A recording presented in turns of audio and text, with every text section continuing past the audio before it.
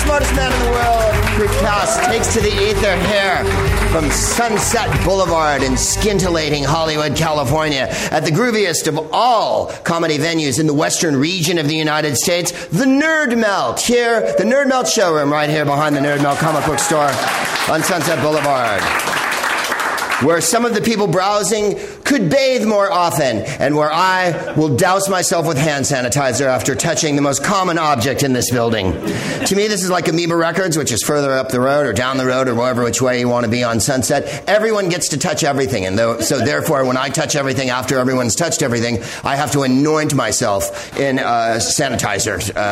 I baptize myself in sanitizer afterward because, not that I'm that afraid. If something falls on the floor, I eat it. I don't have a 5-second rule. I just pick it the fuck up and eat it. My wife will be like, there's cereal around your chair. I'm like, I'm getting to that.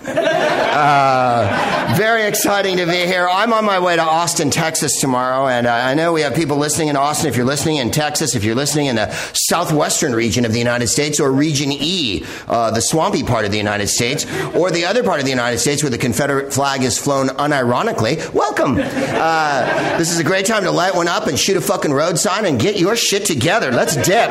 Let's dip and go on a date. That's what I say. Let's be bold. Let's have a Dr. Nut. And as Ignatius J. Riley said, frosty cold if you value your life. To everybody listening out there in podcast land, out in Europe and shit like that, which is a beautiful big city and dotted with countries. It's just amazing how many countries there are in Europe. It's almost like it's a continent.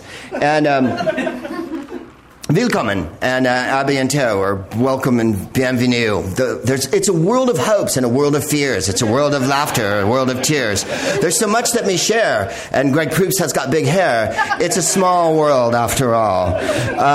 Welcome to the show. Like I say, it's a groovy time to have a drink. I know we are here. Well, I am here. Most people are staring at me and watching me while I drink in a Dan Harmonian way, because I have a bucket of vodka behind me here. Should this giant solo cup that I'm drinking from run empty at any point. Is there anything sadder than a man with an empty solo cup? Because you're already talking about 16 ounces of cold loser juice being poured before the show begins. If you can quaff that down and still be belly aching for more and trying to slake that everlasting thirst that cannot be sated with more drafts of vodka, Greg, I don't think you're going to find it in the bottom of a glass, Greg. Fuck one, and two, you is my answer to that. I'm not looking for anything. I just wanted to drink. If I was looking for something, I'd be a philosopher, not a comedian with a radio show that's called a podcast. It's like radio, but it's on demand. Radio just plays all the time, willy-nilly, willy-nilly, hither and yon, or willy-hithy, nither and yon. It plays nithy-nithy and whippy-doo, and it plays anything it wants, often classic rock, and then talk radio, which is always illuminating. You know what's wrong with this country, Catholics?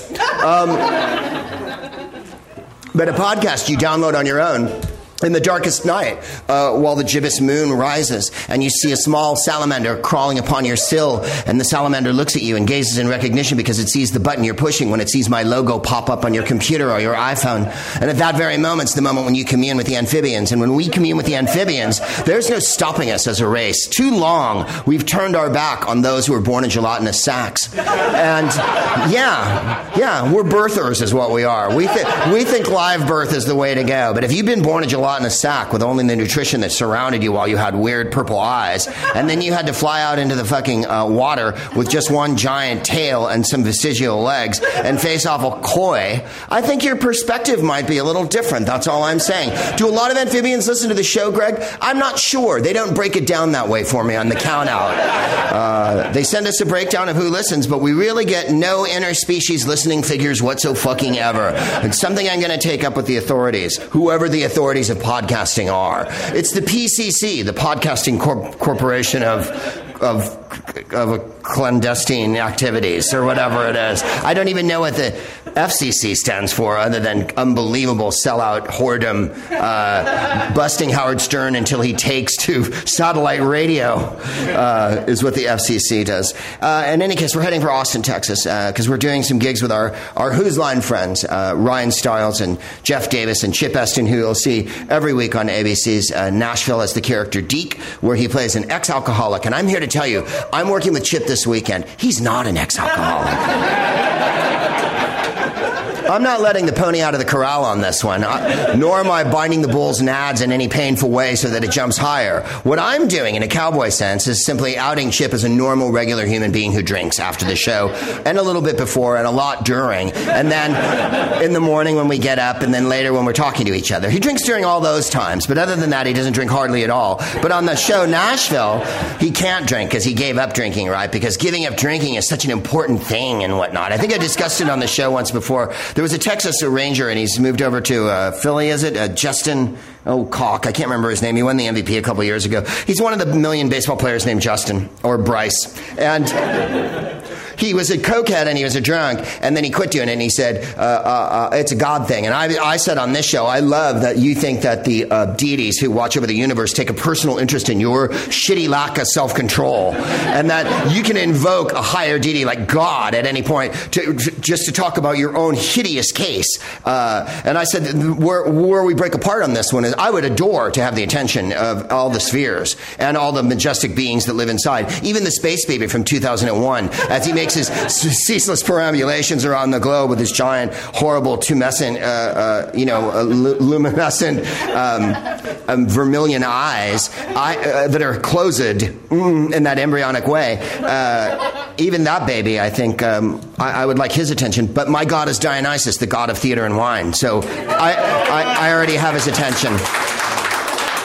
Or her attention, or whoever Dionysus was. As you know, the witch cult that attended Dionysus used to go into the forest and rip men to shreds while taking psychedelic drugs. Now, that's a fucking cult. Why don't we bring that back? How did we get die-hard Christianity 2,000 years later? What a fucking bummer. Only the ones who handle snakes and shit like that are any fun at all.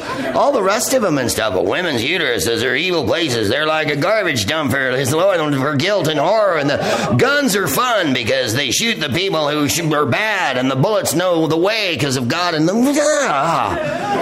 fuck, really?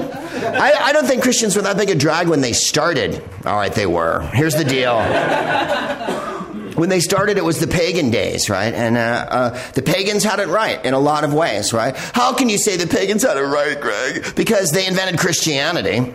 One, and two, they had a God for everything. And I really feel like one all-knowing, all-seeing white dude with a beard can't cover the waterfront the way I need it covered. If we were idolaters and pagans, like in Roman times or in the Aztec times or whatever times you can think of, there would be a God in that bucket there guarding the vodka. There'd be a God in this microphone guarding the electricity that takes it out to the ether. There'd be gods in all the lights here and everything I did. In the writing instrument you held would be a sacred stylus that I would have to lay on the floor and dip into a thing of ink, and then I think you'll find it's a pot of ink, and I dip it into a pot of ink, and with manicured brushstrokes, and with the highest art of calligraphy, and with staying inside the lines, and with every attentiveness to the situation, I would be writing instead of just riffing all over the place and then throwing paper. First of all, you wouldn't throw paper away like this ever in the old days. That would be cavalier. This took a year to make.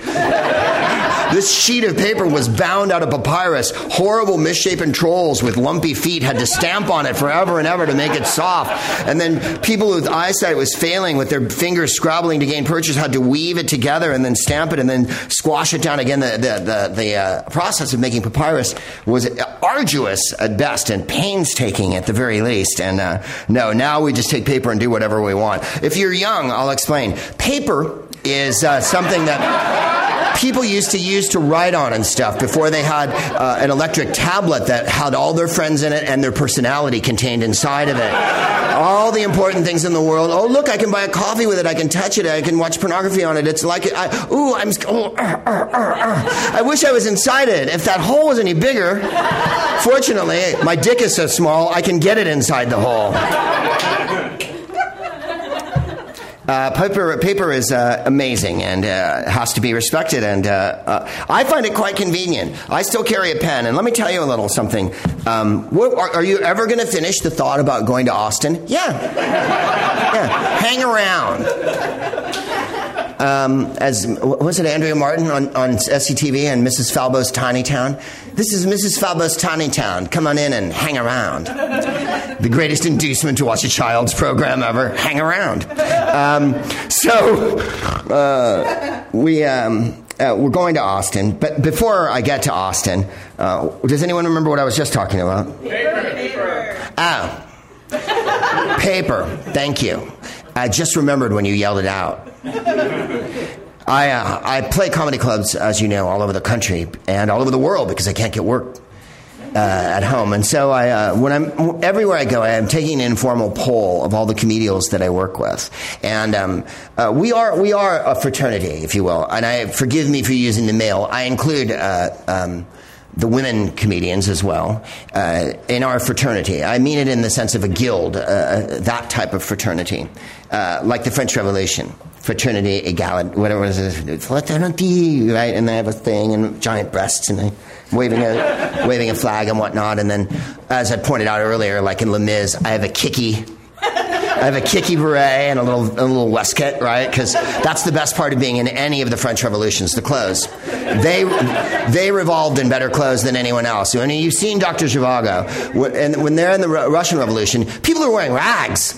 Albeit the men have stern mustaches. But in the 1830s and 1870s French revolutions, holy cow, I could get down with that today. If I could get away with wearing jeans or awesome corduroy pants tucked into high boots and a little cap, I would. I wouldn't be wearing that though then. I would be the ascetic guy with the pince-nez glasses. If you know what pince-nez are. Pince-nez are the ones that hold your nose and have a little clip there, and then you wear them on a chain that goes to your pocket and shit like that. And I would have hair parted down the middle. And I would have a waistcoat on, right, and a big, one of those like floppy silk tie, you know, like Baudelaire wore or whatever, Oscar Wildean 1870s kind of tie like that, and a boutonniere, and possibly a nosegay, and instead of a big glass of vodka bought at the CVS pharmacy in a red Solo cup, I would have a draft of Benedictine in a pony. If I was Huysmans, I could spend an hour and a half talking about every kind of liqueur that I would drink one after the next and the bouquet on it. So in my senseless quest, in my endless senselessness, and my senselessness, and the sensitive, endless sensitivity of my quest endlessly that I quest upon and around the world telling comedy jokes, when I'm backstage with the other comedians, I often will make a small deli platter. Just to keep them... I'm joking, of course. I wouldn't... I wanted the audience to know I was joking there because there was no laughter. So sometimes I have to indicate where humor goes, even if humor doesn't exist there anymore. It's like being a spelunker. What's that part? There's no oxygen. Fuck, we should send a canary over there or whatever. The canary's already dead. It's laying on the floor.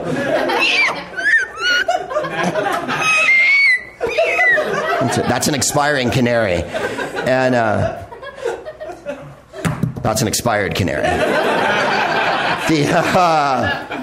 When I'm backstage, I have a little book. I don't have it on me tonight because I'm doing the podcast and not my stand-up. But I have a little book that I carry. Yes, it's a moleskin. Sometimes I have a little leather one. I also have one that says The Big Sleep by Raymond Chandler that's a blank one. I have various little blank books. And I have my little pen here, right? And I take out my book and I write my jokes in it, and I've noticed that all the other comedians, I say that to make it sound like I'm some big organized fucking, you know, that I'm, yeah, right, that I'm William Sapphire or whatever. I'm deconstructing words, you know, I'm Jacques Derrida. I'm, you know, let me just jot down some notes so that later I'll write a whole chapter on semiotics and you know, I'll just crack one off, shall I? I write all my jokes on pieces of hotel stationery that are almost always this size, right? They're about that big. And so I have 5 million little pieces of paper. And I have a big folder, and I take them out, and they fall everywhere. And I rummage through them, and then I take 2 and stick them in the book. And that's the organization for the night. And then I'll pull them out, and it'll say, on the piece of paper, Britney Spears Olsen twins. And I'm like, great, this set's from 2004. This is wow, am I gonna make comedy magic here tonight with this set? The thing about Clinton is he got impeached. It's always the old days when I rock the mic. And, but every other comic carries a book. I've met 2 comics in the last 3 years that write their jokes on a phone. They all have phones. Everyone has a phone. And then they say to me, sometimes I think of a one-liner and I text it to myself. And then I go, but how do you write? How do you write the material that you speak, right? And everyone takes a pen and writes it on a piece of paper. And then later, when you're collating and gathering and putting the act together, then maybe you put it on a computer and then print it out if you have to. But up until that point, it's something about squeezing it out of your head onto the page through the pen. That's the only way I can remember it. If I type something, I can't remember it. I realize this is deficiency in my part, not some astute observation about left brain, right brain, but rather, I'm sure there's people out there right now who are like 4 years old who are transcribing this show with their thumbs furiously as we speak and can remember every word of it as integers. They don't just remember it as words, they remember it as colors that go with every letter. You know what I mean? Like yellow, blue, marillion, yellow, blue, that's how they're thinking right now. So their thinking is way more advanced than mine, which is, I think, impossible to untrain at this point. Speaking of untraining, we're taking a plane to Austin, and then when we get there, I've been to Austin a couple of times. The last time I was there was for South XSW. And that was last year. I did a show there. I did several shows there. And it poured rain for 3 days. So don't let anyone tell you that Austin is sunny all the time, because it was not just pouring rain. It was a pissing down, unceasing fucking torrent. Like, it really was. It was like, I don't know how to describe it.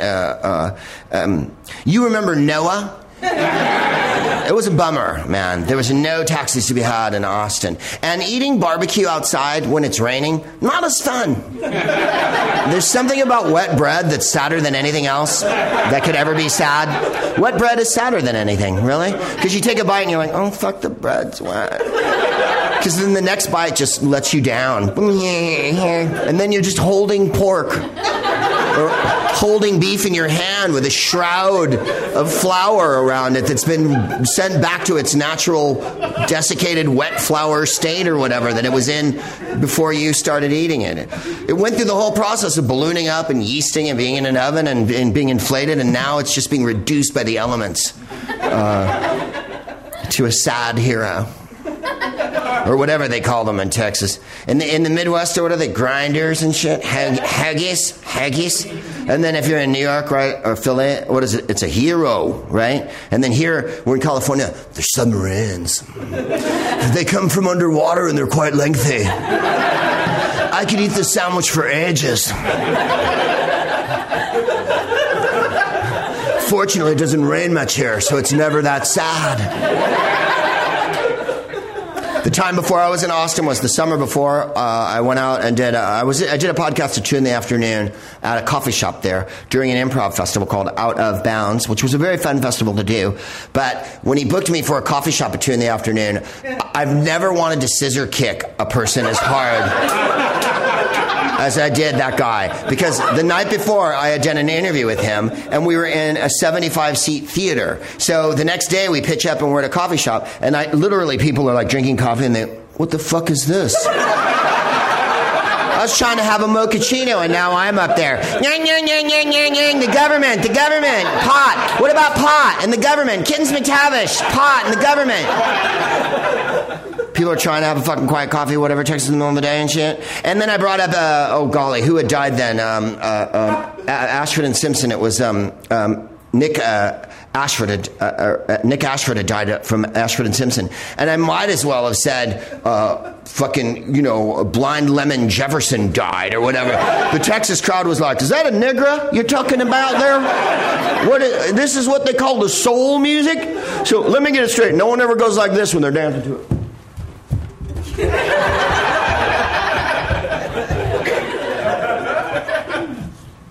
Yeah, Nick Ashford wrote, found a cure, right? Ashford and Simpson, they're the coolest. And he had that awesome Cowardly Lion look. But I was barking up the wrong tree in Austin with that one. So I'm getting it right this time. We're going to do improv off the TV.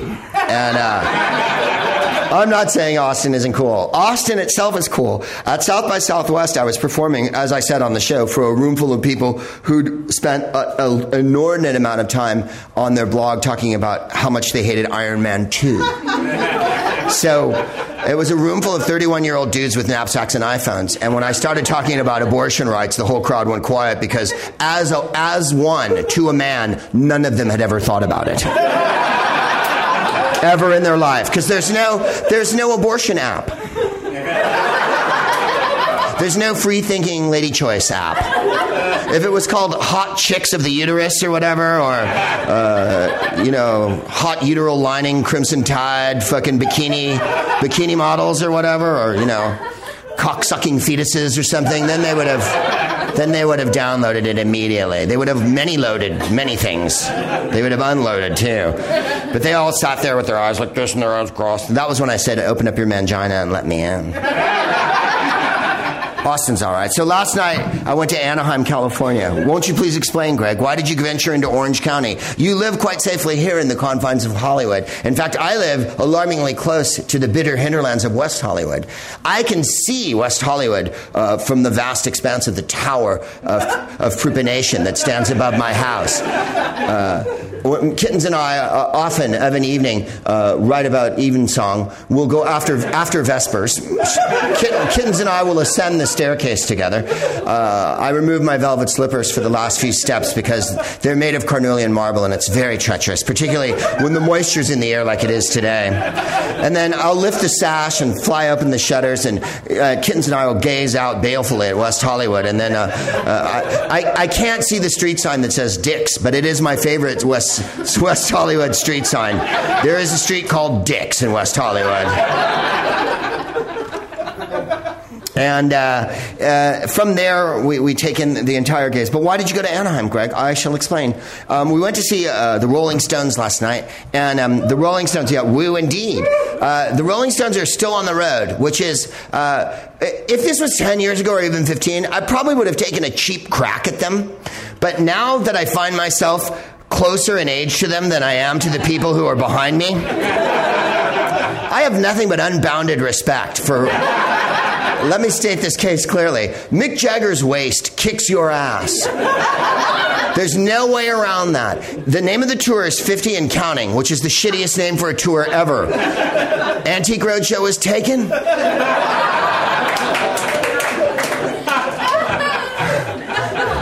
Monsters of Medicinally Assisted Cock was taken. So they went with 50 counts. They started as a group over 50 years ago. I can't think of another group that is performing as a group that's 50 years old. The Beach Boys kind of-ish, but really there's still three guys from the original, I guess Charlie joined a little bit later in the year, but from basically the original essence and intent of the band, there's three guys. The new guy, Ron Wood, is from 1975. There's people listening to this show who are like, 1975 is shrouded in the dim and distant past, Greg. I guess people listen to records that were made of papyrus then. And they were very difficult to press. And they dragged out Mick Taylor last night, which was awesome. But let me tell you, first of all, we headed for Anaheim. My wife goes, why are we going to Anaheim? It was the only night that I had off that they were playing. They'd already done Staples Center here in Hollywood, which is like, first of all, if you're going to name yourself after a giant stationary concern, you're just taking the sex out of the place right away. But Greg, I thought you said you loved paper. Yeah, it's not called Hammurabi's famous code written on papyrus, fucking cuneiform tablet, Champollion deciphers the fucking glyphs out of a lozenge plaza. It's called Staples Center, home of corporate bullshit. You'll be made to park where you don't want and watch a video screen incessantly. If you've ever been to a basketball game at Staples, this is what a basketball game at Staples is like.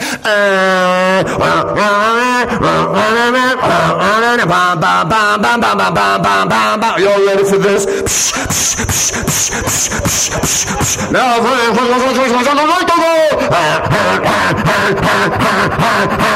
That's what a game is like. It's horrible. It's like torture. It's not like a game. You should hear, when you're watching basketball, all you should hear is boom, boom, boom. They're tennis shoes.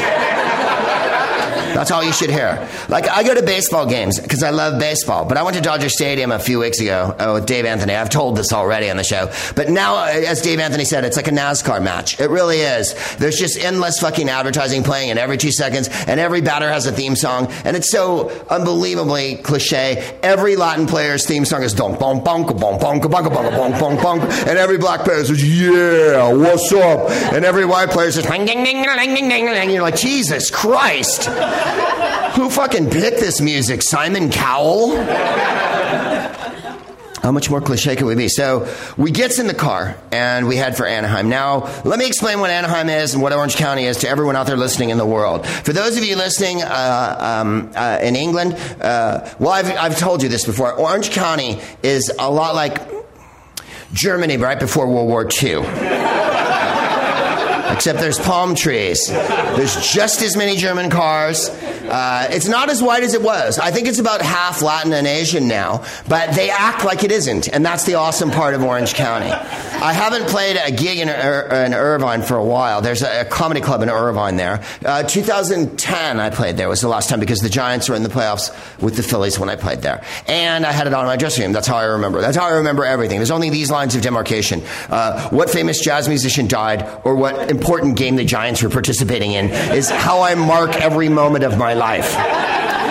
What about when your third daughter was born? Oh, whatever. I have so many kids. They're everywhere. So I was playing down there, and what I want to get at is this. Orange County is a state of mind. It's a very white state of mind. There's a place there called Newport Beach. There's a place there called, how do I say it? Tustin. You know what? There's no explaining Orange County. It's so close to LA. It really is. Physically, it's maybe 25, 30 miles away. Philosophically, it's light years away from Los Angeles. Whenever I'm there, I'll say, you should come to where I live in Hollywood and see gay people and Negroes live amongst you. And it's not that they don't have gay people and Negroes. They're just in denial that they do. To them, everyone's blonde. Everyone wears flip-flops. Here's a conversation I was in with a guy from Orange County years ago on a plane to Mexico. We were sitting next to each other, and he looked precisely like Sammy Hagar's brother if Sammy Hagar had been in a horrible accident where he'd returned through the atmosphere without any gear to protect him from the heat of re-entry. And his head was kind of, but he had the sandy damaged brownie blonde hair. He had flip-flops on. He had the hideous faux Mexica shirt on, right? And he had the cropped shorts with the big bulging pockets. And he goes, man, I think if anyone commits a crime, they should just have the fucking death penalty like in Saudi Arabia. And at that point I knew no matter how short the flight was, it was going to be too long. Because the one thing about idiotic people with no philosophy whatsoever, who are unbelievably archaic, retroactive, medieval, and hideous in their recidivist outlook, is that they're unashamed in sharing as long and loudly and largely as they can. It's like racists. Racists, if they see you're from the same race as them, will launch in immediately and never let you go, even though they don't know that you're not a racist. And so through the whole cab ride, you're like, yes, that's right. Pakistanis certainly do seem sneaky. I wonder. Your darky jokes are tremendously entertaining and so clever. I can't tell you how. There must be an international brotherhood of racist cab drivers, because I've never been to a city where a white cab driver didn't start in on other inferior races that he perceived as a threat to his livelihood as a cab driver.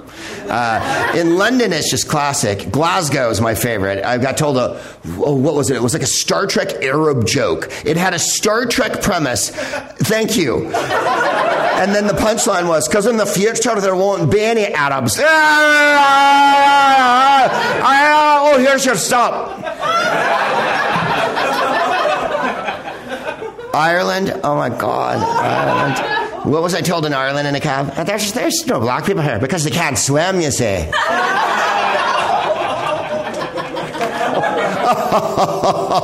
Oh, we quip and we wit and we wit and we quip and we write and we quip and we wit and we quip and we...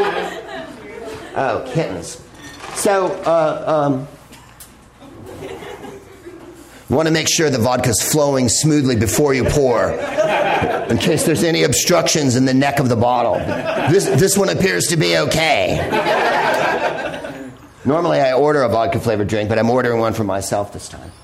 So I'm playing Irving's in Texas, and just outside of Dallas. And so we're in Anaheim, which is Irvine, which is outside of Anaheim. Like I say, they have this mindset.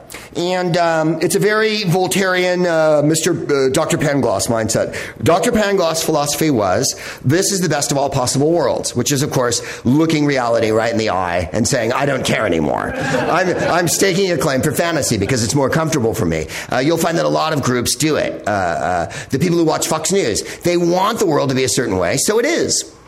It just fucking is. Women are sneaky, and when poor people get shot, that's cool. There's that world. And then there's liberals. There's the other white, sharing, caring, Huffington Post, fucking Matthew McConaughey liberal world, where smoking's bad. But what about poor people who are in prison and shit like that, who are facing fucking being raped by everyone else before the night's over? Shouldn't they have the chance to have a fucking Lucky Strike filterless one if they want? No, because it'll be harmful to them. That world. The junkies who check the sell-by date on cottage cheese at the Erewhon health food. I don't want to put anything bad in my body unless it's in a big needle going into my eye. So there's that. So I'm on stage in Irvine, and it was toward Christmas. What was it? It was the playoffs. So it was October, November. And I don't know why I brought it. I have a hilarious joke in my comedy routine. I don't have my book with me. That's why I forgot. So, and my hilarious comedy jokes, I say, Christmas, what is it? Fuck you. You put cinnamon on it. I hate you. Ling, ling, ling, ling, ling, ling, ling, ling, ling, ling, ling. Christmas. And you guys laugh. Everyone laughs. You know what I mean? This is what Christmas is like to most people. In Orange County, the crowd just, Not only did they go quiet, they were judgmental of my dysfunctional Christmas. Evidently, none of them had ever had a fight on Christmas Day. No one had ever gotten drunk in their family. No one had ever put cinnamon on it. No one had ever stolen the batteries from the doll or the toy or the phone or whatever. Every day, when they got up on Christmas morning, they kissed one another and went, sorry about the incest last night. It's just that your golden hair and your tan are irresistible to me. That's how they are. Nothing is wrong with their world. And so I said, doesn't anybody remember the words of Philip Larkin, the poet? Well, okay, now you can see that I'm driving into a cul-de-sac with an armored car. I'm the asshole. I'm even letting Orange County off the hook for this one. When I say to a crowd in Irvine, do you remember the words of Philip Larkin, the poet? No. We don't read poetry here. Poetry's not printed on money, Greg. So we would never read that. And secondly, Philip Larkin, no, we're not gay or Negro. We're not Negro and gay like you are. Philip Larkin said, they fuck you up, your mom and dad. They don't mean to, but they do, right? And I quoted that to them. I said, they fuck you up, your mom and dad. They don't mean to, but they do. And the crowd, we don't need no education. We don't need no thought control. Brick by brick. We don't need it in the classroom. Teacher, leave those kids alone. There was a wall. And as I said, they fuck you up, your mom and dad. The last, Roger fucking Waters put the last brick right there so that they were no longer seeing or feeling me. No, our mom and dad didn't fuck us up. We're here drinking with them tonight. Then we're all going to get in our big fucking fuck-off SUV and drive back to our palatial house out near the ocean where we're almost certain our Mexican is stealing. I mean, it was like that. And of course, the more they were like that, the more I bore in on them. And it's the only crowd in the world, because I play all over, like I say. I'll say how many people have been to Hawaii. In Anaheim, I don't have to ask how many people have been to Hawaii. Every single person in the room. And I'm not kidding when I say that. I mean every single person in the room has been to Hawaii. Now, for those of you who don't know, let me orient you, if you will. California is on the west coast of the United States. Hawaii is some 3,000 miles due west of us. There is nothing further afield on Earth than Hawaii. No archipelago, no mass of land anywhere is as far from another mass of land as Hawaii is. I'm not kidding when I say it. I didn't make it up. It is further away from anything than anything else in the world. It took ages for the Polynesians to get there, doing catamaran drive-bys on other tribes. They built enormous catamarans like Kevin Costner has in Waterworld that had sails that met like this so that they could gather the dew off their sails into gourds, and that's how they had fresh water for that long-ass trip across the Pacific, because it took fucking ages, baby. Guided by the trade winds, pigs on the boat, right, on the raft and whatnot, maybe a few guavas and whatnot, and then they just gathered the water, and that's how they fucking got to Hawaii. They were able to hop up the side of Asia, and then there's no more Asia. Then it ends, and then it's a fucking 4,500 mile shot to the middle of the fucking Pacific Ocean where Hawaii is. So, why you say this, Greg? It takes 5 hours from the closest place to get to Hawaii. That means from Orange County Airport, which awesomely is named John Wayne Airport. Well, it's John Wayne International. Hold on a second. I see some nips trying to land.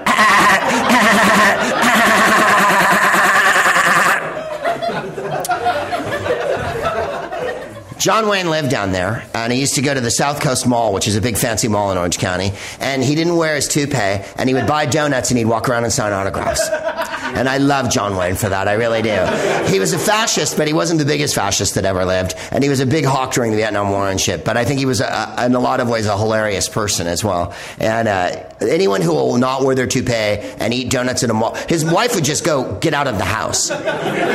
He was married to a Mexican woman named Pilar at that point, and he was, I'm gonna go down to the mall.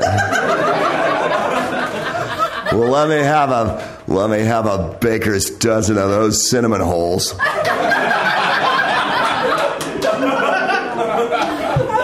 Boy, howdy, these are crud. Cinnamon holes are covered with sugar. So that's how they act in Irvine. So my wife is very trepidatious because she's been to Orange County maybe 3 or 4 times. And she doesn't do well unless there's gays and Jews all around her. So I'm like a warm, enveloping Hemi blanket. So we're driving down, and I said we leave 2 hours because, as you know, when you play the Irvine Improv, they'll go, "Hey," because you live in L.A. I live in L.A. The comics live in L.A. It's an in-town gig. No, it's not. Unless your idea of in town is getting in a car and sitting for 2 fucking hours on the freeway. Because the freeway, the 25-mile stretch between here and Orange County, is populated with cars, peopled with cars. There is nothing but cars. It is a wall of cars. It is a line of cars. It is karma fucking Geddon every fucking day. Don't even think about the 405. Don't even think about the 405 freeway. Because it's not moving. As we speak, as we're sitting here right now, there's someone in the 405 sitting there like this going, fuck, fuck, fuck, fuck. And then there's a person in the car next to them listening to Jack FM going, "Oh, my little pretty one, oh, pretty one, when you gonna give me some time, Sharona?" You know what I mean? You know what's happening on the 405 right now. The 405 is the worst thing God ever made. The 710's a bummer, the 5's a bummer, the 60's a bummer, the 57's a bummer. These are freeway names. This is how we communicate here, by the way. I'd like the rest of the world to know that we say, I was going to take the Hollywood down to the Golden State. Because we give our freeways cute names. And the freeway names change during different parts of the freeway. So the Hollywood's not the Hollywood the whole time. You just have to know, like a native, that the Hollywood changed names and became something else. Where the fuck are you from? Isn't everyone from here? I think if someone commits a crime, they should chop their hands off like Saudi Arabia. I can't drive 55. You can't drive 5 because you're on the fucking 405. You can't. Never mind 55. You won't be driving 55. You could cook a meal on your engine block. Traffic's going so slow. So my wife and I are sitting our ass in the traffic. And because it's before the show, I don't know about you. Like some shows you go to, you listen to the music of the band you're going to go see before you get there, right? Like say you're going to go see that, whatever, I don't know, fucking what bands you guys go see. Say you're going to go see Death Cab for Cutie or whatever. Say you're going to that awesome Korn reunion concert. Or Modest Mouse or whatever the fuck you people listen to. I'm trying to hip it up here, but I'm only making it to about 2001. If I say Gomez or Snow Patrol, I'm just going to embarrass myself at this point. So, or whatever, a group from 2 years ago, whatever they're called. Say you're taking a carriage to go see a Decembrist concert. Say you're in a covered wagon playing an accordion on your way to see that show. Maybe doing some whittling while you chew a piece of grass. And your wife's making doing a brass rubbing in the seat next to you.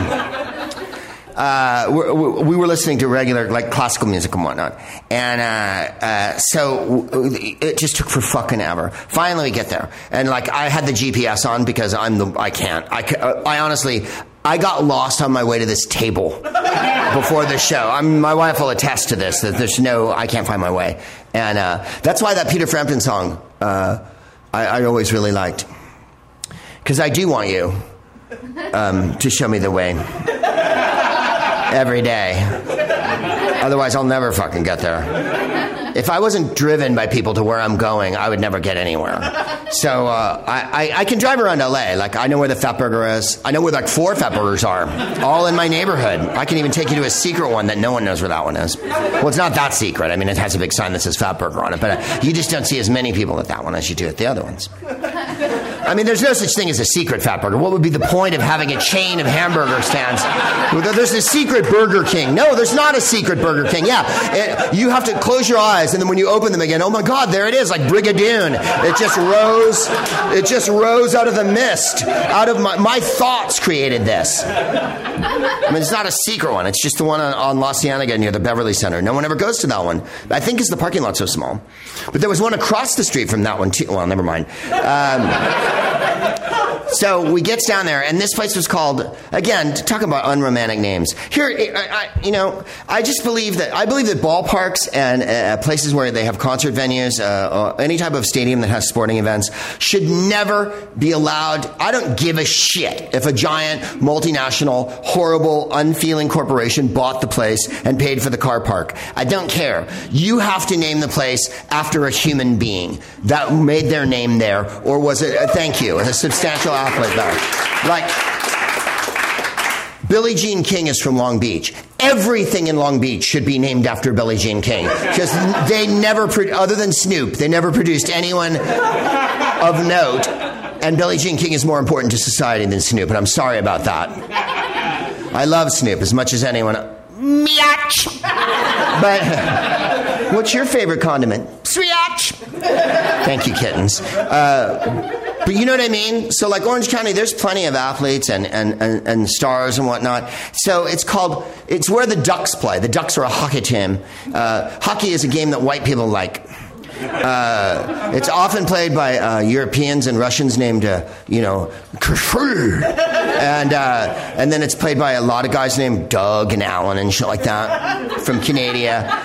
If you're in Canada, it's more important than life itself. It's like football is to the British. If you're in Canada, there's nothing, as they say in Canada, there ain't nothing you can name like a good old hockey game. You put the biscuit in the basket, eh? Oh, the Canucks are playing tonight. This one's gonna be, oh boy, I'm gonna have another Molson. They would never say that. They would never order a Molson. They would have a Labatt's. You Canadian? My grandpa's from Canada. Oh, your grandpa's from Canada. Wow, then you could immigrate there anytime you like. Do they have a grandfather clause there, as they call it? I think for my dad they do. Oh, for your dad, but he would only be a son, not a grandfather, so that fucks my whole clause right in the... I appreciate that. So this is where the hockey team, the Anaheim Ducks, plays, who were portrayed in an awesome film with Emilio Estevez.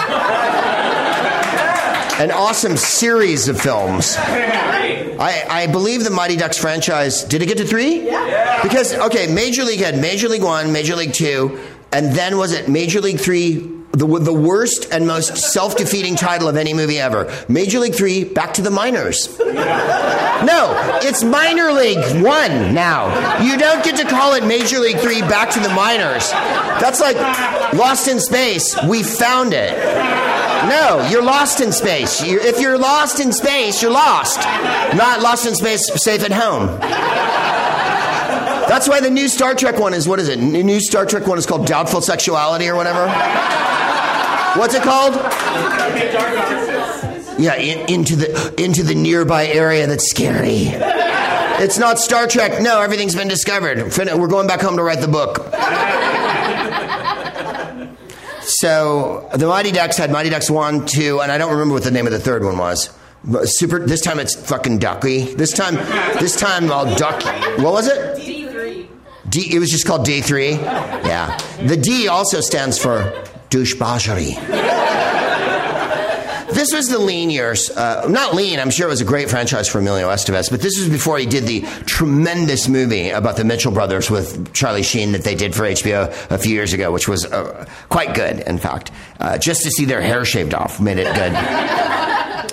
In any case, we get down there and it's called the Honda Center. And you're like, no, nothing is the Honda Center. I don't care how unromantic and unremarkable your mundane, fucking pedestrian, bullshit, white person making payments, FDR finance life is. Nothing can be called the Honda Center. How about the Hockey Attack Plaza? How about Duck Madness or something? You know what I mean? Let's get this fucker started on a Saturday night. First of all, there should be an insane duck with glowing eyes and steam coming out of its nostrils, rotating around the top of the building. That's what a mighty duck is.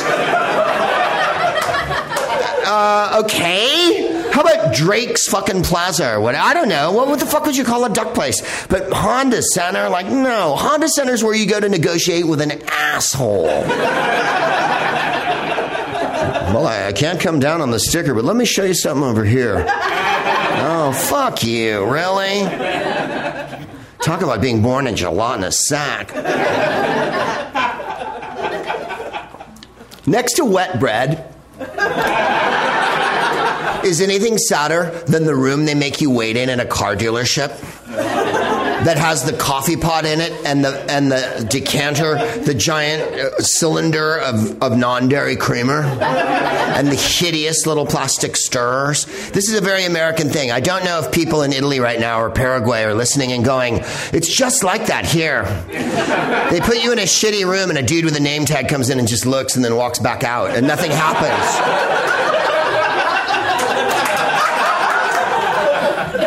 Was that for me? I didn't, And then there's no good magazines ever. If there is, it's like Car and Driver from 2003 or whatever. You know, you're like, pick up the magazine and it's like, the new Tucker. Thank you. 2 people got a Tucker joke.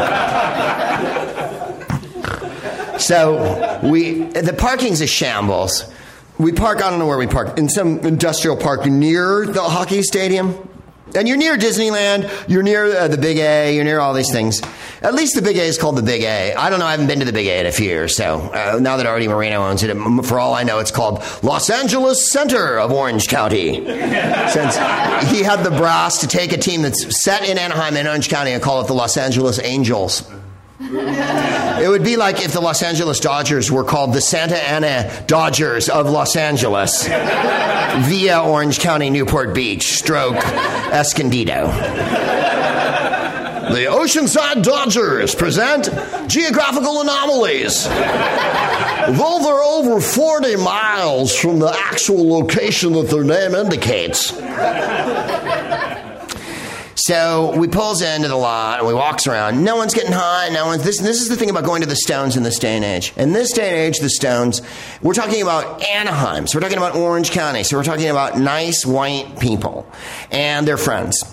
And they're older because this is a Stones crowd. So we're talking about upscale nice white people and they're older. So no one, as my wife pointed out, went woo. You know how when you stand in line for a band, no matter what band it is, it could be the most serious band of all time. You could be standing in line for a fucking a Philip Glass concert, and someone will, in the Philip Glass line, go, woo! I mean, if you're at a shit kicker concert or whatever, if you're at a Taylor Swift concert in Louisville, Kentucky, someone is going to be drinking from a plastic jug outside and go, woo-hoo! That's just going to happen. There's no way to stop it. And then the other thing that people say and do, and say literally now, and you know this is true, people go, woo-hoo. They actually say the words woo-hoo, which is like, really? Isn't that like going, yippee? So no one yelled woo, no one yelled woo-hoo, no one was drunk in line, only I was smoking pot on the way into the concert. Because I was afraid to smoke it inside a hockey rink in Anaheim. Because you never know when a duck's going to drop down with a Schwartz stick on its arm and a spiked helmet, like in You Bet Your Life or whatever. Now you've lit in the secret reefer. The Nazi duck is here to make this the worst night of your life in Orange County. We understand you're smoking marijuana. For some reason, they have hillbilly accents like they're state troopers from Louisiana in the 50s. Even though they're guys named Ray who live in Orange County. So we go in, and yes, they searched us. And you're like, really? I don't think any shit's gonna break out at a Stones concert in Orange County. If there's one place I can assure you that no one is gonna sabotage the... Believe me, if people had to wait to get their car, there'd be a riot, okay? You have to understand these people's sensibilities and shit like that. If there's domestic wine being served, they're angry. You know what I mean? So... We files in, and I go to the bar, and the thing about rock and roll shows is they let everyone go, or anyone go, or anyone and everyone go. Everyone and anyone can go. Like, we went to see Bob Dylan in Orange County. Why does this theme keep coming up? But that was 10 years ago, easily, when he could still stand and play and stuff like that. His voice was no different. This was the Bob Dylan, you know, the one, you know,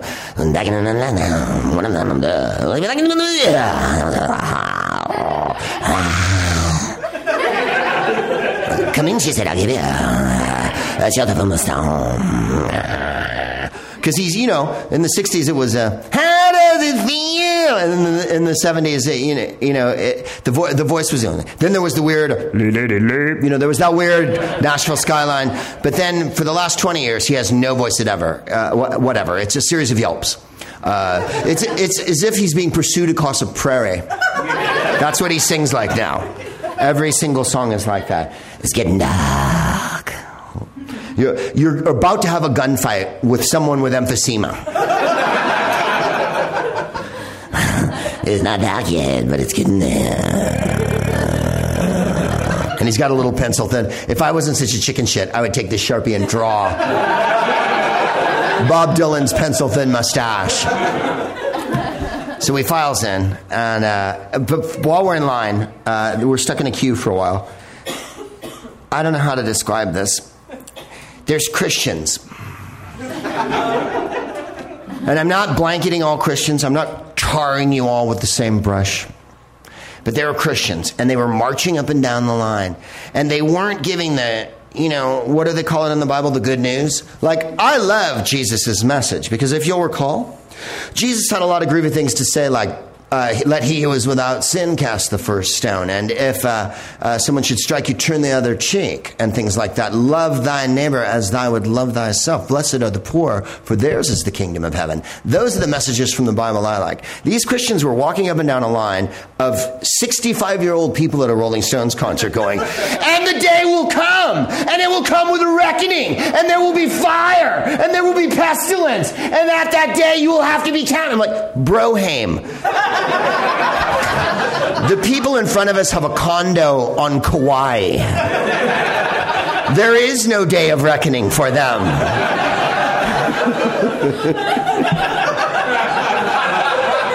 Have you picked the wrong venue for Armageddon? Okay, it's not going to happen here. Even if it was going to happen, people here would just ignore you. There could be hail on fire coming from the sky. In Orange County, people would be like, yeah, well, let's get inside. It'll stop soon and everything will be just the way it was. I mean, you know. So, the Stones are extraordinarily, 50 years on, I can't fucking believe it. Mick Jagger's dick and his waist and his hair. Although, I have to say, this is only a minor complaint. He has bitching hair and he has it in a mullet, which he should. Mick Jagger needs to have his ears covered. He should never have short hair. But his bangs were slightly too short. So they went to here. So there was kind of a Hans Brinker... Dutch boy paint kind of situation. You know what I mean? I'm Buster Brown. I live in a shoe. Here's my dog Tig. He lives in there too. Right? There was a page boy feel to the fringe. Grow it a little bit longer. I'm hoping by the end of the tour it's long. Keith looks like he was left in the sun. He's not dying anymore. An insane white shock that goes every which way. Like if you remember the character from the Muppets, Beaker. Just this white...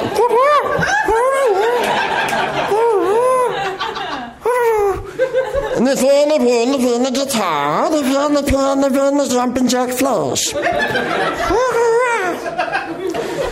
And he's got a big do-rag on it to hide the fact that his hair's receding, which is cool. And he was wearing like a purple shirt and a vest and his little pants and whatnot. And he's a little... his head starts normally, and then the ears orangutan out at an insane angle, and then the bottom of the head is completely...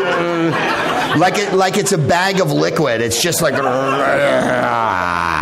And now he's completely Yiddish on stage. Every time there's a close-up and he's there behind a giant screen, he's been playing guitar, and you go, wah, and the camera go on him, and you go...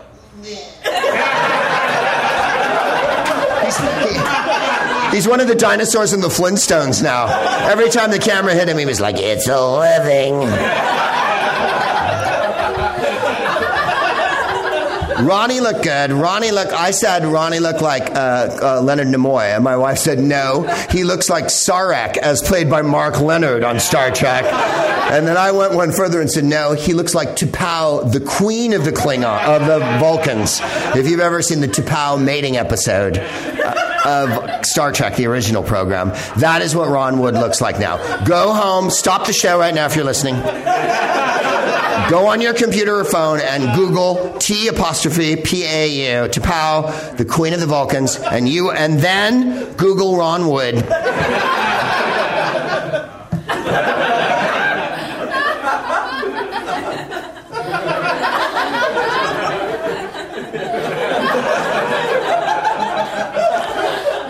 Playing his sacred instrument. Charlie had the best haircut I've ever seen. So sexy, so sophisticated. He's 70 years old, completely white hair, little fucking tasty John Smedley short sleeve polo neck or rugby. But we saw him before he had a polo neck. Years ago, we went to see them in Las Vegas. We walked into the MGM Grand Garden Arena, which is also a shitty name for a place, but at least it fakes you out. There is no garden in the MGM Garden Arena.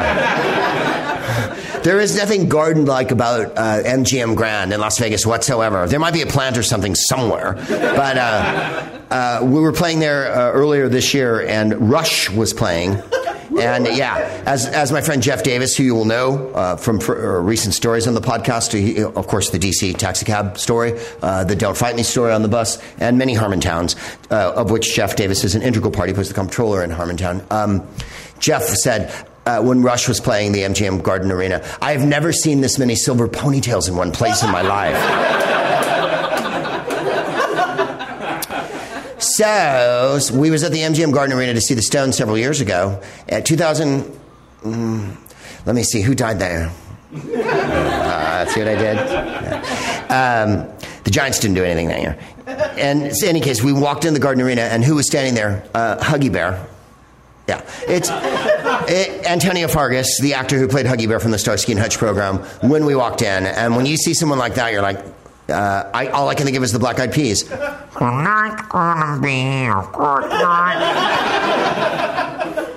What's up to the Huggers? So there was no celebs in last night, and not that I could see, not in the section we were in. But we get in there, and like I say, Charlie had a bitchin' haircut. They brought up Mick Taylor, who was in the 70s version of the Stones. Now, Mick Taylor joined the Stones after Brian Jones, Brian Jones was fired from the Stones. Well, we're not going to go into the whole mystery. That's a whole other series of podcasts. What happened to Brian Jones? In any case, he was asked by the Stones to be in the band. He joined, and by 5 years later, he was doing coke for breakfast and heroin for lunch and death for dinner and shit. So he was only in his 20s. He quit the fucking Stones and then spent the next 20 years kicking around and being an awesome musician, which he is now. But they have him there every night on the tour, which is fantastic. And then at the end, he takes a bow with him like he's been there the whole time on stage. But it was because he was with them for fucking Sticky Fingers and Goat's Head Soup and Exile on Main Street, so he deserves it. He quit the Stones, he said, because he thought he was going to die. Not of death, of being in the Stones.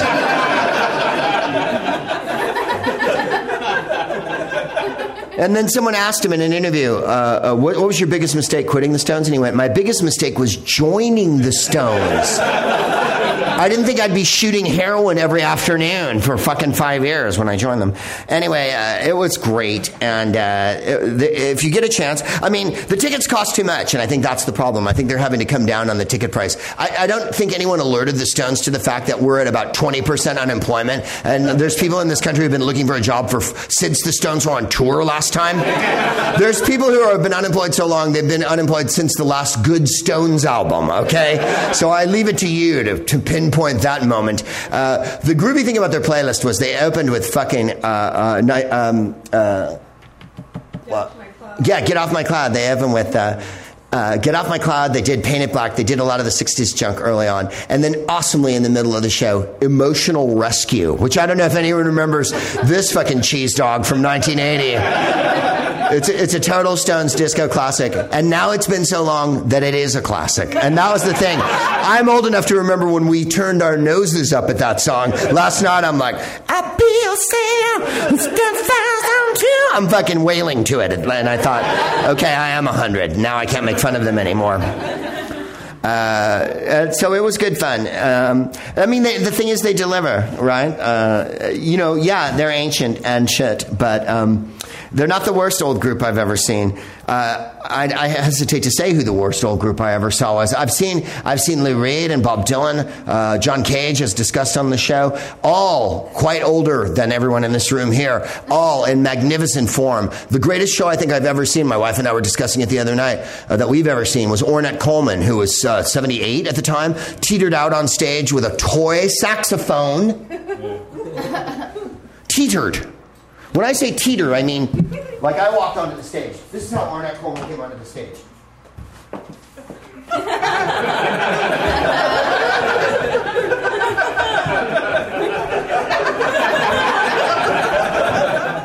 And then, like for fucking 2 hours. It was unbelievably good. It was good. Trust me. I've seen Herbie Hancock. Oh, he's not that old, I suppose, in the late 60s. Sonny Rollins, who was in his 70s. I can think of it. Joe Henderson, before he passed, who had to be 75, 80. The age of an artist doesn't matter. He said, emphasizing that, think of how old I am. The age of an artist doesn't matter. No, it's whether you can do the business, right? I saw a member of the group, Crosby, Stills, Nash & Young, the one named Steven. And this was years ago in a venue in Florida. And he sang Woodstock, right, which was one of the big hits by them, written by Joni Mitchell. And this is how he sang it. By the time we got to Woodstock, we were...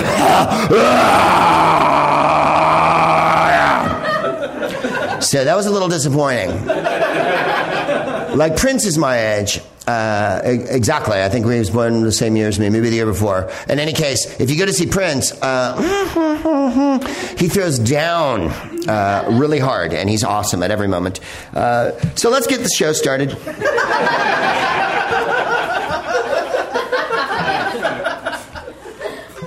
Before we get going, a couple of items.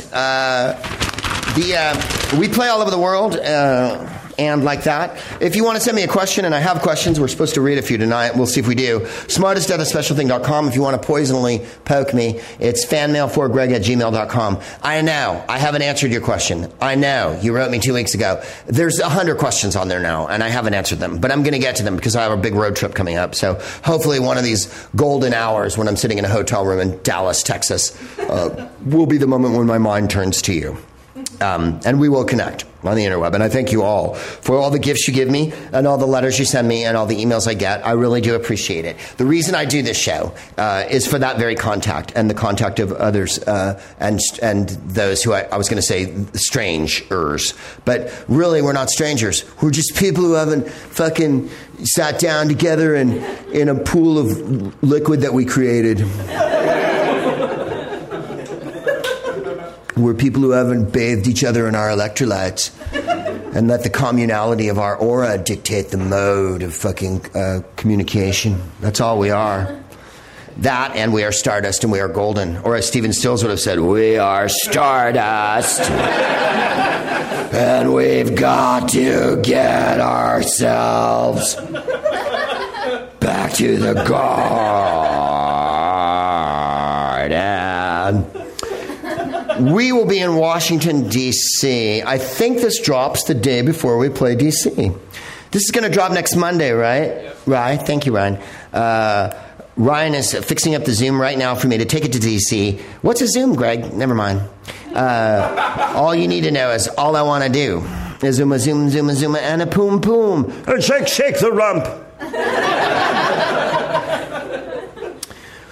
We'll be at the DC Improv. And by the way, I'm happy to report that we've already sold a lot of tickets to the DC Improv show. So please, come and visit us if you live in the District of Columbia, IA, where marijuana, I believe, is decriminalized. I don't know if they have dispensaries there, but it's one of the places in this great nation of ours. Were they also talking about, is gay marriage legal in DC? Is that one of the municipalities in this country? We don't give the District of Columbia statehood because we want them to be oppressed and have no voice in our democracy. And yet at the same time, we want them to be able to see the giant houses where the corporate bought and sold people who run this fucking a nation full of unbelievably overarmed vested interests do their graft and chicanery. And from those vaulted buildings and vaunted buildings, the decisions are made by older white men who know better than us about the things that are going to happen in this country and the kind of legal decisions that will determine our future. And yet the people of the District of Columbia are not allowed to vote. And I won't be taking a cab there unless I absolutely have to, because, as I said, you cross zones there, and it's an improbable way of traveling. We sell T-shirts on our website, gregproops.com. By the way, this show's free to download. You probably already figured that out if you're listening to it.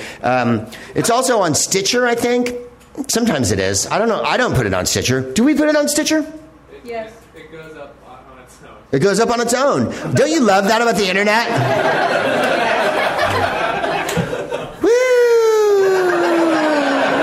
It's magic. It just does whatever it wants whenever it wants to. Hello, my love. I heard a kiss from you. Okay. It just goes up on its own. But it's on iTunes, and it's on gregproops.com, and it's on proopcast.com. And don't ask me how to download it once you get there. Fucking click twice. Make an effort. When I put up a link on the Twitter and it says you can buy tickets to this gig tonight, click this link, don't fucking tweet me and go, how do I get tickets? Someone wrote me the other day and wrote, how did I not know you have a podcast? How am I to know how you didn't know that I had a podcast? Because you live at the very end of Carlsbad Caverns? Because you live in the Marianas Trench, 30,000 feet under the sea? Because you live on a remote part of Knee-High, the one island in the archipelago of Hawaii that no one's allowed to go to and has no Wi-Fi as far as I know? How am I to know how you don't know? I know, you're like the Information Society. I want to know what you're thinking. Something is on my mind. That was one of the most egregious mohawks in the history of MTV. The DC Improv on the 21st of May. On the 25th of May, we'll be at the Bell House in Brooklyn in the Gowanus neighborhood. Near, as I've pointed out many times, a McDonald's that no one goes to. Only Ernest Borgnine can drive you there in the movie Escape from New York. This is how you get in a cab in the Gowanus neighborhood. Hit it. And then they go, because they always do in New York, where to? And then just go, call me Snake. They'll know where to go. The Bell House. Come and see me. We'll be showing Dog Day Afternoon at the Cine Family on Fairfax Avenue on the 28th of May. If you've not seen Dog Day Afternoon, wow. I've talked about it on the last podcast. I'm not going to go into it again. This is when Al Pacino was Al Pacino. Al Pacino. Not the Al Pacino of today, but Al Pacino classic rock Mount Rushmore Al Pacino. They were going to redo Mount Rushmore in 1974, and in between Jefferson and Lincoln put Al Pacino's head. So that he can be going, Wyoming's not a country, Sal. If history has taught us one thing, Kay, it's that anyone, anywhere can be killed.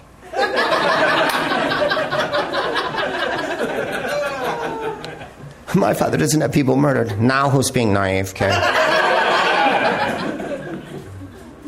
So, Dog Day you'll love. Lately, I've been thinking about how much I miss my baby, Amarina, in a cornfield. That's the opening song to the movie. On the 18th of June. Really? We don't have any gigs between then? We're gonna end up at Lubitsch, or maybe back here at the Nerdmelt at the beginning of June. We're trying for some dates, I believe. At the 18th of June and the 23rd of June, we'll be at the Soho Theatre in London doing the Proopcast. That whole week, by the way, I'll be doing stand-up there, should you wish to come and see me. And I'm working on a new set, because we're going to make a video in July of my stand-up. And yes, it'll be available earlier in the year. Can I give you any more details than that? No. Can you attend? I don't fucking know. But you might be able to, and if you are, I'll let you know if you can. But it'll come out probably in the autumn, but we're going to shoot it in July. But why do stand-up when you do a 2-hour show every week where you just rattle off your ass? You know, it's for the kids. There's a small child out there whose one side of his head is made out of, a pomegranate. And that's the child I'm trying to reach. Then on the 27th of June, we'll be in Amsterdam at the De Nest Theater. Please come and see us there if you are in Amsterdam, or even if you're in England. It's fucking 40 minutes from England by plane. It's close. It's fucking close. Even if you're in Germany, you know who I'm... Jassy, you're in Germany. Come on over to Amsterdam. Yeah, we're going to smoke dope before the show. Fuck yeah. I'd like to see my wife try to extricate me from the fucking... And as you know, in Amsterdam, because it's a subtle place, there's a dope bar for every taste. There's a gay disco dope bar. There's a gay ambient dope bar. There's a regular dope bar. There's a football fan dope bar. There's a coffee dope bar. There's a dope bar for Rastas. There's a dope bar for Iraqi immigrants. There's a dope bar for everybody. So I will be at the bespectacled dudes who are too old to like funk bar. I believe it's called Outstanding is the name of it. And yeah, and when you walk in, it just goes Hollywood, swinging, Hollywood, what, swinging, Hollywood, swinging, like that, forever and ever. And then when you go, what kind of dope would you like? They go, hi! Then we'll be in Norway. And Oslo, at a place called Laughter. Yes, I believe they pronounce it later, but we can say Laughter. We're going to be shooting a new version of The Killing called The Prooping, and we're going to be the girl with the dragon tat Proop is also going to be shit there. We're doing all the Scandinavian shows one after the next while we're there. A Scandinavian guy tweeted the other day, he was trying to be helpful, and he wrote, "Ticket sales are slow." He tweeted that and then wrote, "Make it happen, Internet." And I tweeted him back and went, "Don't say ticket sales are slow. It makes people think they're going to something uncool. Let the ticket sales pick." This is how you do it. Tickets are still available, even if they are slow. So Norway, God damn it, get on your fucking narwhal and ride toward this show. Come off your tiny island where you've got a girl trapped in your basement in a cage and fucking come to my show, goddammit, Norway. Stop collaborating with the Nazis during World War II and pull it together.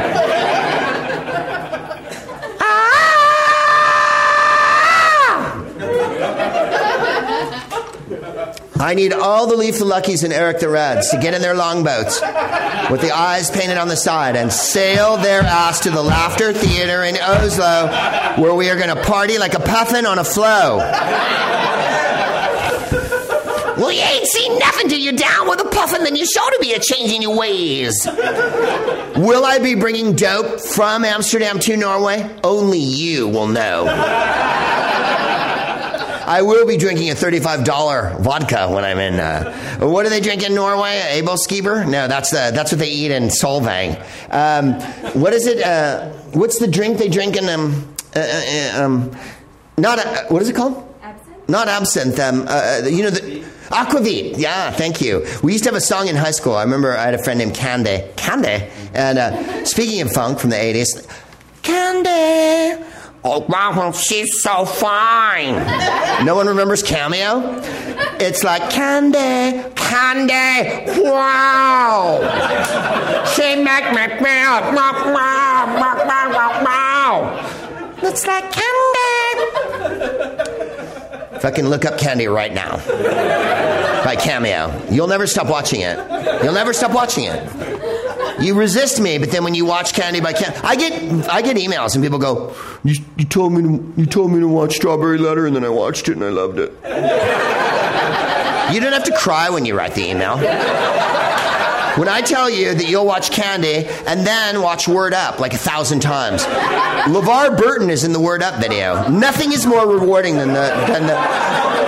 And one of the policemen in the Word Up video takes his shirt off and does a gay spin and then joins the group against the police. This is how the video of Word Up opens. LeVar Burton has a bullhorn and he goes, Cameo! Don't even think about it!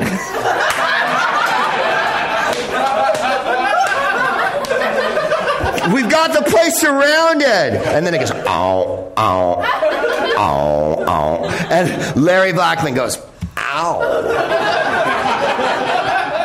When you have to dance like this, y'all pretty lady.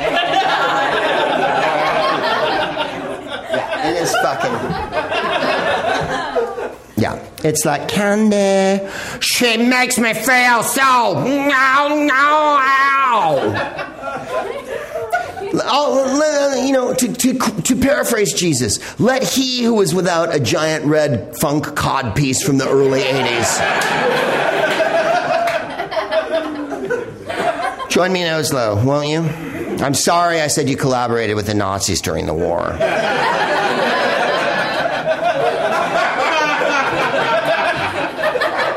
All I'm saying is the Bismarck's sister ship, the Tirpitz, was located in Norway in a fjord. And I've been to Hitler's secret bunker, which I discussed on a previous show. And then Elvis Costello said it in one of his green shirt, is it? Well, somewhere in the Quisling clinic, there's a shorthand typist taking seconds of a minute. He's listening in on the Venus line. He's taking down names. I hope none of them are mine. 'Cause you tease and you flirt and you shine all the buttons on your green shirt. Well, you can please yourself, but somebody's gonna get it. I never meant to be a stool pigeon. I never meant to be a diplomat. Everybody is under suspicion, but you don't want to hear about that. 'Cause you tease and you flirt and you shine all the buttons on your... So that's what Norway's like. We have t-shirts. That's what I was going to say. GregProops.com.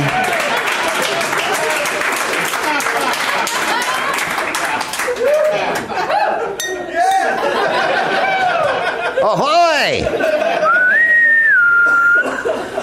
Well, the t-shirts are coming then. I'm the old Norwegian sea captain, Sven.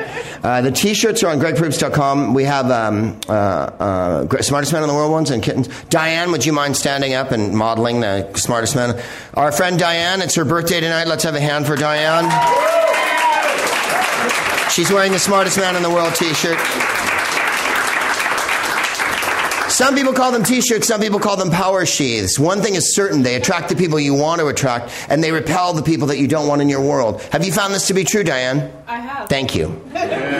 We have not met, nor have we prearranged anything. Is that correct? We have met, but we didn't prearrange anything. Thank you, Diane, and happy birthday again to you. So she's wearing one. You can see how svelte they are and how groovy they are. They're black, and they have orange lettering. Why, Greg? Because I like the San Francisco Giants. And then there's kittens ones, and the kittens ones say kittens, and then on the back, McTavish. On the very back of the Smartest Man in the World shirt, it says Page.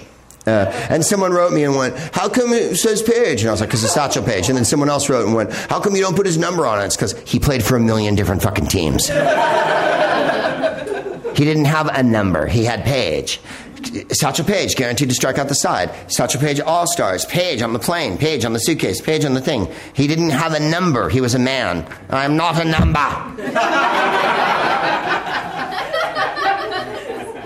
Who is number one? You are number 6.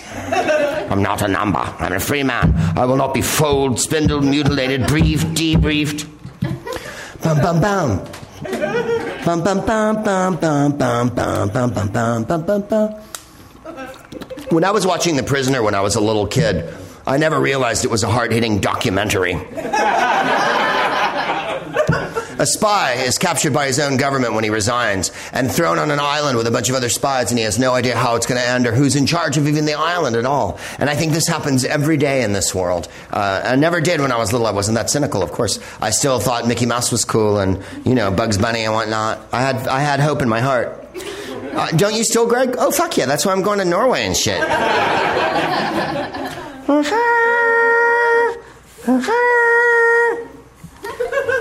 Let me ask you something. When you take a ship into Norway, is it cool to pillage when you get there? If I set fire to a monastery, just theoretically, if I set fire to a monastery and ravaged all the people who worked there, and then took their goodies and booty back to my land and shared it with my people, and made my wife wear a braid, would that be bad? I'd never make my wife wear a braid. What do they call them? Plaits. Plaits, plates, like Lena Levitch, But I've got to have a car. I need it for the weekend. I've got to have a stereo. I need the new toy. OAO. It was so important in the early 80s to go OAO. And like that. That was important too. It was so important. And meow. The 18th of July will be... we've got so many gigs. The 18th of July will be at the San Francisco Punchline. We'll also be at the Punchline all that week doing our new comedy jokes. The 25th of July will be in Galway at the Galway, whatever the fuck it's called. The good times you're trying to and Galway. I can barely stand. I can barely hold the mic. I'm so fucking rat-arsed. We'll be at the Galway Festival doing our pubcast. Our pubcast from Galway. And that'll be great fun. And then I'm going to do improv for a couple days. One day in Galway, one day in Dublin with Steve Frost and Steve Steen and Ian Coppinger and Andy Smart. That group of improvisers, the English people will definitely know what I'm talking about. They're the adjunct Who's Line tertiary group that's awesome beyond all measure. And it's going to be great fun. Then we're going to the Edinburgh Festival from the 31st to the 15th. And I'll be in Edinburgh at the Gilded Balloon doing my stand-up every night. We'll also be doing 3 podcasts from the Gilded Balloon on the 3rd, the 10th, and the 15th of August there. So there's many podcasts for you to attend. We're also going to be adding a few at the beginning of June, somewhere here in Los Angeles, whether here, I don't know if Danielle will ever have me back, but whether it's here or whether it's at the Bar Lubitsch. Well, we better get the show started, and we only have a couple minutes left now. My wife gave me this story. Well, let's be honest, my wife gave me all these fucking stories, but she particularly gave me this one. And I wanted to read it to you because I think it's of great interest. This is from The Guardian, UK. By the way, the other reason is this week, you may have noticed this week that it's been a heinous week in political turnings. Not only is there the aftermath of what happened in Cleveland and what happened in New Orleans, the IRS situation, which is beyond measure the most duplicitous, stupid fucking thing that's ever happened in the history of mankind. The wiretapping of the AP journalists. It's been, the White House is under siege now, quite frankly, because as you know, this country is run by right-wing media that's owned by right-wing corporations. There's how many media outlets that are owned by 3 companies, really? So that's why when you turn on the news, you listen to the radio or you watch TV, if you even do any of these things, which I presume you don't, because you're a hip, groovy alternative crowd that looks at your phone all day. So if you've been on your Facebook and one of your friends Facebook something like this, you'll know what I'm talking about this week. I just couldn't bear it, quite frankly. I'd had the fucking radish. That's why I wanted to talk about stupidity all fucking night long, because I'm so fucking over the Obama administration right now. I could retroactively vote Romney. I'm joking, of course, but I wanted to get a rise out of you. I could no more retroactively vote Romney than I could retroactively go back and vote for George Wallace in 1968. You can Google him. This is from The Guardian. Canberra is the capital of Australia. Really? I thought shrimp on the Barbie was. I played Canberra a couple years ago, and we stayed at, remember that hotel, Jennifer? It was really fun. There were cockatoos all over the lawn. There really were. It was great. That's the thing about being in Australia. A cockatoo will land on a light, on a street light or a stoplight. You'll be in the middle of Sydney and a flock of parrots will fly over and you're like, or a giant bat the size of a dog will fly over. And you're like, fucking we are in Australia. What does Judy Garland say? If the crows back home saw you, they'd be scared to death. If in LA, if those fucking people in LA know what I'm talking about. People who are listening out in podcast land, the crows in this town are vicious and heedless. They're like juvenile delinquents, is what they are. The young male crows in this town hang together in packs, and I'm talking about the bird, the crow, like Heckle and Jekyll, giant fucking crows. You know how they horribly.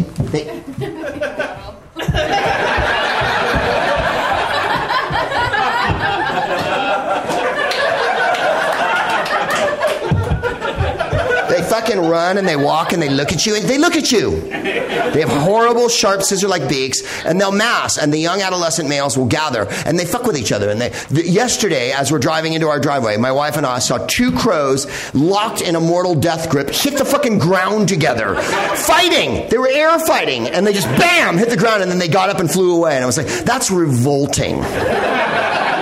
It's like watching rats have a spit fight or something.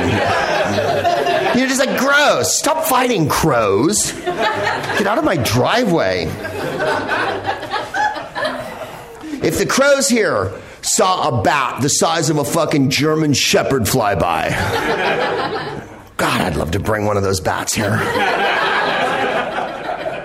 Get the crows to shut the fuck up for 2 minutes. Sometimes the crows chase the squirrels around my yard. Oh, I live in an animated feature.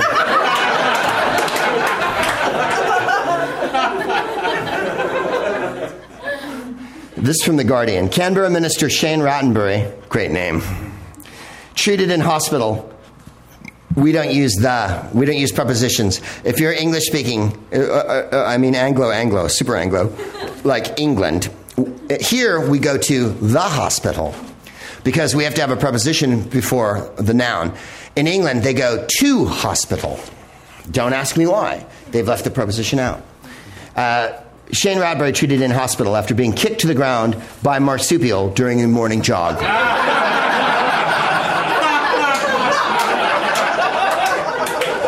A good comic would stop there. I already got the laugh. Shane Rattenbury, Australian politician attacked by a kangaroo. An Australian politician taking his morning jog through the capital. And yes, Canberra is the capital of Australia, not Sydney, and not Melbourne, and not Cairn, and not Adelaide, and not Darwin, and not Perth. Canberra. And it's in the middle of fucking nowhere, because I've been there. And we drove a long time, and then it took a long time to get to anywhere else from Canberra. It was weird where they put it. But there were cockatoos everywhere. Did I mention that? And the food wasn't so bad. It was okay. Fun gig. What else was there, Greg? Well, I asked for cherry ripes, right? Like they go, do you have a rider? And I'm like, I don't have a rider. I'd love to be like a douchebag and have a rider and shit, like Jennifer Lopez or whatever. I have to have 7 white diptych candles. I have to have a rug woven from the silk of the certain nodules of the booty of specific silkworms from Indonesia. I have to have non-fat, carbohydrateless, pork rinds. I have to have a bowl of Jelly Bellies, but only the coconut ones. I have to have lavender-scented toy shirt chocolates, with chili, whatever. You know how you read these people's writers. So I always want Coke. I don't mean blow. I mean, I don't drink soda really. So it'll be coffee, water, maybe Coca-Cola. My old road manager, Mark Rainbow in England, wanted orange juice, so we always had orange juice. I would no more drink orange juice than I would eat like a crow. Not a big orange juice person, but unless it's blood orange juice and it's Sicily and the sun is just coming up over and you feel, you can smell the salt coming off the Mediterranean and you gaze out and then behind you there's a lemon-scented breeze. At that moment, I would drink a blood orange juice. But other than that, when you get a big fucking icky glass of warm-ass Tropicana put in front of you, you're like, this is going to make my stomach churn. I might as well go on a roller coaster at Knott's Berry Farm 1,000 times in a row or drink this orange juice. My stomach's going to feel the same way.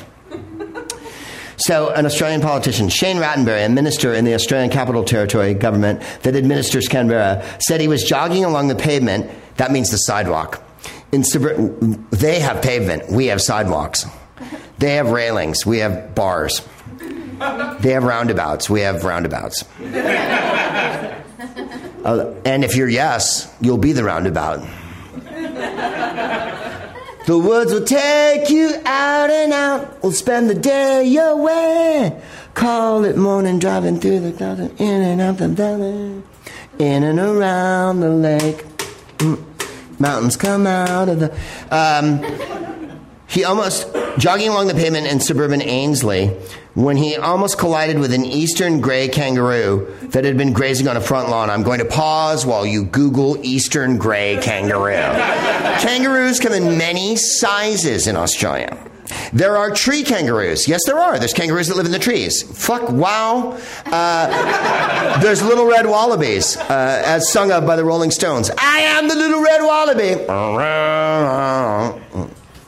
And there's the giant ones. I think I've told this story on the show before. If I have, fuck it.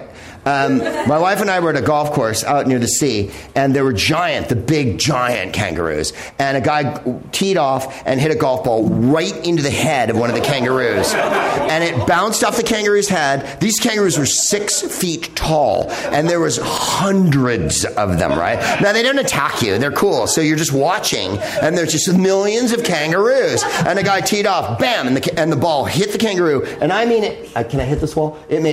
Bam! It made a noise and just shot off the kangaroo's head, and the kangaroo went and kept going. Like it didn't even feel it.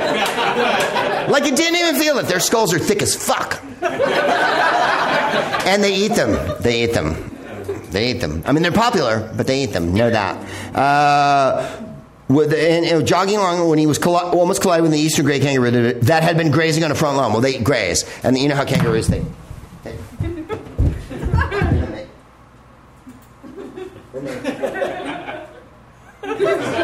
The eastern gray has big ears, right?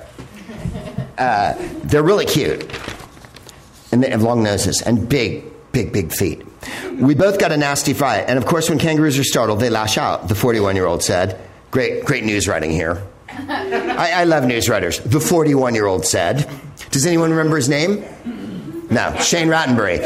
I would have repeated it there. Mr. Rattenbury said... Not the 41-year-old said. Well, now we know how old he is. That was their clever way of dispensing more information by forcing you to go back to the first paragraph to see what the guy's fucking name was. As the kangaroo sought to escape, it landed on me and its claws dug into my leg. Rattenbury said the 4'7" marsupial knocked him to the ground. 4'7". That tall.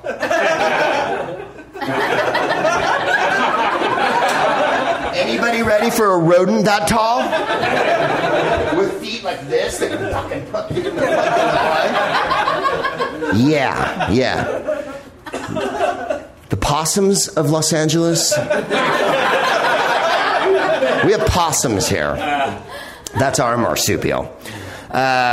Knocked him to the ground with claws drawing blood from 2 deep scratches on his left. There was a photo of it in the paper. I don't have it with me. The nurse who treated me had treated someone before who had been scratched by a kangaroo and ended up with a very bad infection, Rattenbury said. She was quite keen to give the wound a good clean out. I'm going to read it with an Australian accent because I think it makes it funner. The nurse who treated me had treated someone before that had been scratched by a kangaroo and ended up with a very bad infection. So she's quite kind to give the wound a good clean out. I mixed New Zealand in there. This is the best part of the story. I've got to go back to this line. When the minister limped into the ACT Parliament a few hours after his ordeal, he was bemused that many colleagues seemed more concerned about the kangaroo's welfare. What did I say about liberals? I hit a deer on the way over, and my car spun out of control, and we landed in a ditch, and I had to take my wife to the hospital. You hit a deer?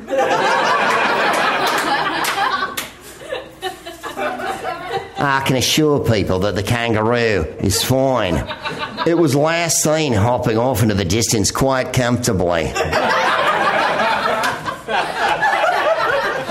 Greg, can I ask what accent you're doing? Yes. I'm doing Mel Gibson from the movie Mad Max. You want the gas? You come to me. I reckon you got a bag and... What's with it, you Max? What happened to you out there in the wasteland? Killed too many people, see too many people killed? You think that makes you special, Max? Get scratched by one too many wallabies? Kangaroos are among Australia's best-loved native species, and a kangaroo and an emu feature on the coat of arms. They, in fact, do. If you look at the coat of arms of Australia, there's a kangaroo on one side. Nothing is more horrifying than emus. Emus are the scariest goddamn bird you'll ever... There's two birds I will ward you off of it. Ostriches aren't going to fucking fuck with you because you're never going to run into an ostrich. And you're probably going to eat one before you see one. Because they sell them at every fucking... There's Gelson's has ostrich. You can cry all you like. Oh. But cassowaries and emus are absolutely mortifying. Emus, and we saw lots of them in Oz, the zoo and whatnot. Fucking emus are about yay tall, body like this big, like a barrel, giant. Their feet are three enormous claws with a spur on the back. And how an emu gets you is it pokes you with its enormous, sharp, razor-like bill, and then it kicks the fuck out of your eyes. Yeah. And when you see emus, they're like... They're quite horrible. They're quite horrible. And Rod Hull, God rest him. Yeah. God rest him. Again, one more thing to Google besides Cameo Candy. Google Rod Hull and emu. Rod Hull was a comedian, and he was a ventriloquist, except he didn't do any voices. He was just Australian. And on his arm, he wore an emu, right? Like the emu, he held the emu. And the emu was his hand inside a fucking thing. And all the emu did was rape everyone that it talked to, okay? Like he'd go on Johnny Carson, and the next thing you know, fucking Carson's on the floor, and he's fucking on him. Just, that's all he did. You watch Rod Hull and emu, and you will cry laughing. There was no act. He'd go, hello, emu, and the emu go, and he'd fucking beat it down. And then, like Dean Martin would go, well, you got quite an emu there. And the fucking emu just fucking... That was the whole show. That was the whole show. That was the whole show. He did it for 30 years. It was the greatest act I've ever seen. Rod Hull and emu. Sometimes he was on Laugh-In, where all they did was tell jokes. He didn't even tell jokes. He was just, fucking emu. Kangaroos rarely harm people.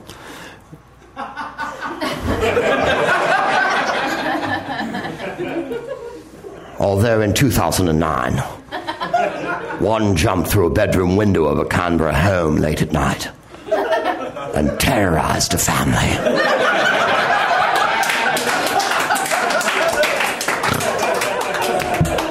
How does a kangaroo terrorize a family?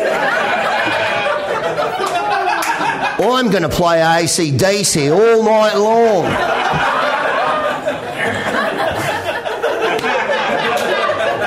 Riding down the highway, going to a show. Before a householder wrestled it out the front door. I'm not wrestling a fucking kangaroo at the front door. I don't care how much it's terrorizing you. I will be in my room crying. I'll be smoking some, what do they call it? New South Wales dank. Karen Vickers, a senior vet, said the public should remain vigilant.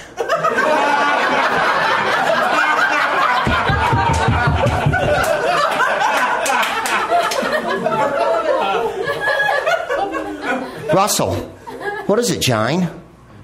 What's that noise? Boing, boing, boing.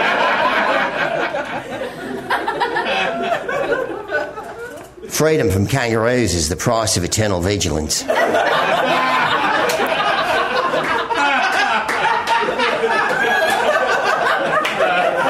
Growing numbers of kangaroos. I am kanga, hear me roar. We're likely to venture. I don't say kangaroos venture, they bound. Other animals venture. Kiwis venture. Kiwis go. Kangaroos boing, boing, boing. Ow! I didn't even feel it. Venture deeper into the city suburbs to feed on freshly watered lawns in the drier months ahead. And then this is Australian Broadcasting Corporation radio. It sounds like they startled each other, and Shane came off worse. They're really not out to get us. Or are they? My name is Greg Proops, and I'm here to talk about a situation that everyone is ignoring or choosing to ignore. As the kangaroos venture deeper into the suburbs, we must all remain vigilant. There may come a night where you hear a pounding at your front door. Suddenly, a wallaby's inside you, terrorizing your family. Don't let them put you in your pouch and jump away with you, because you never know where you'll end up. I've been Greg Proops. This is the Smartest Man in the World podcast, and I will bid you good night.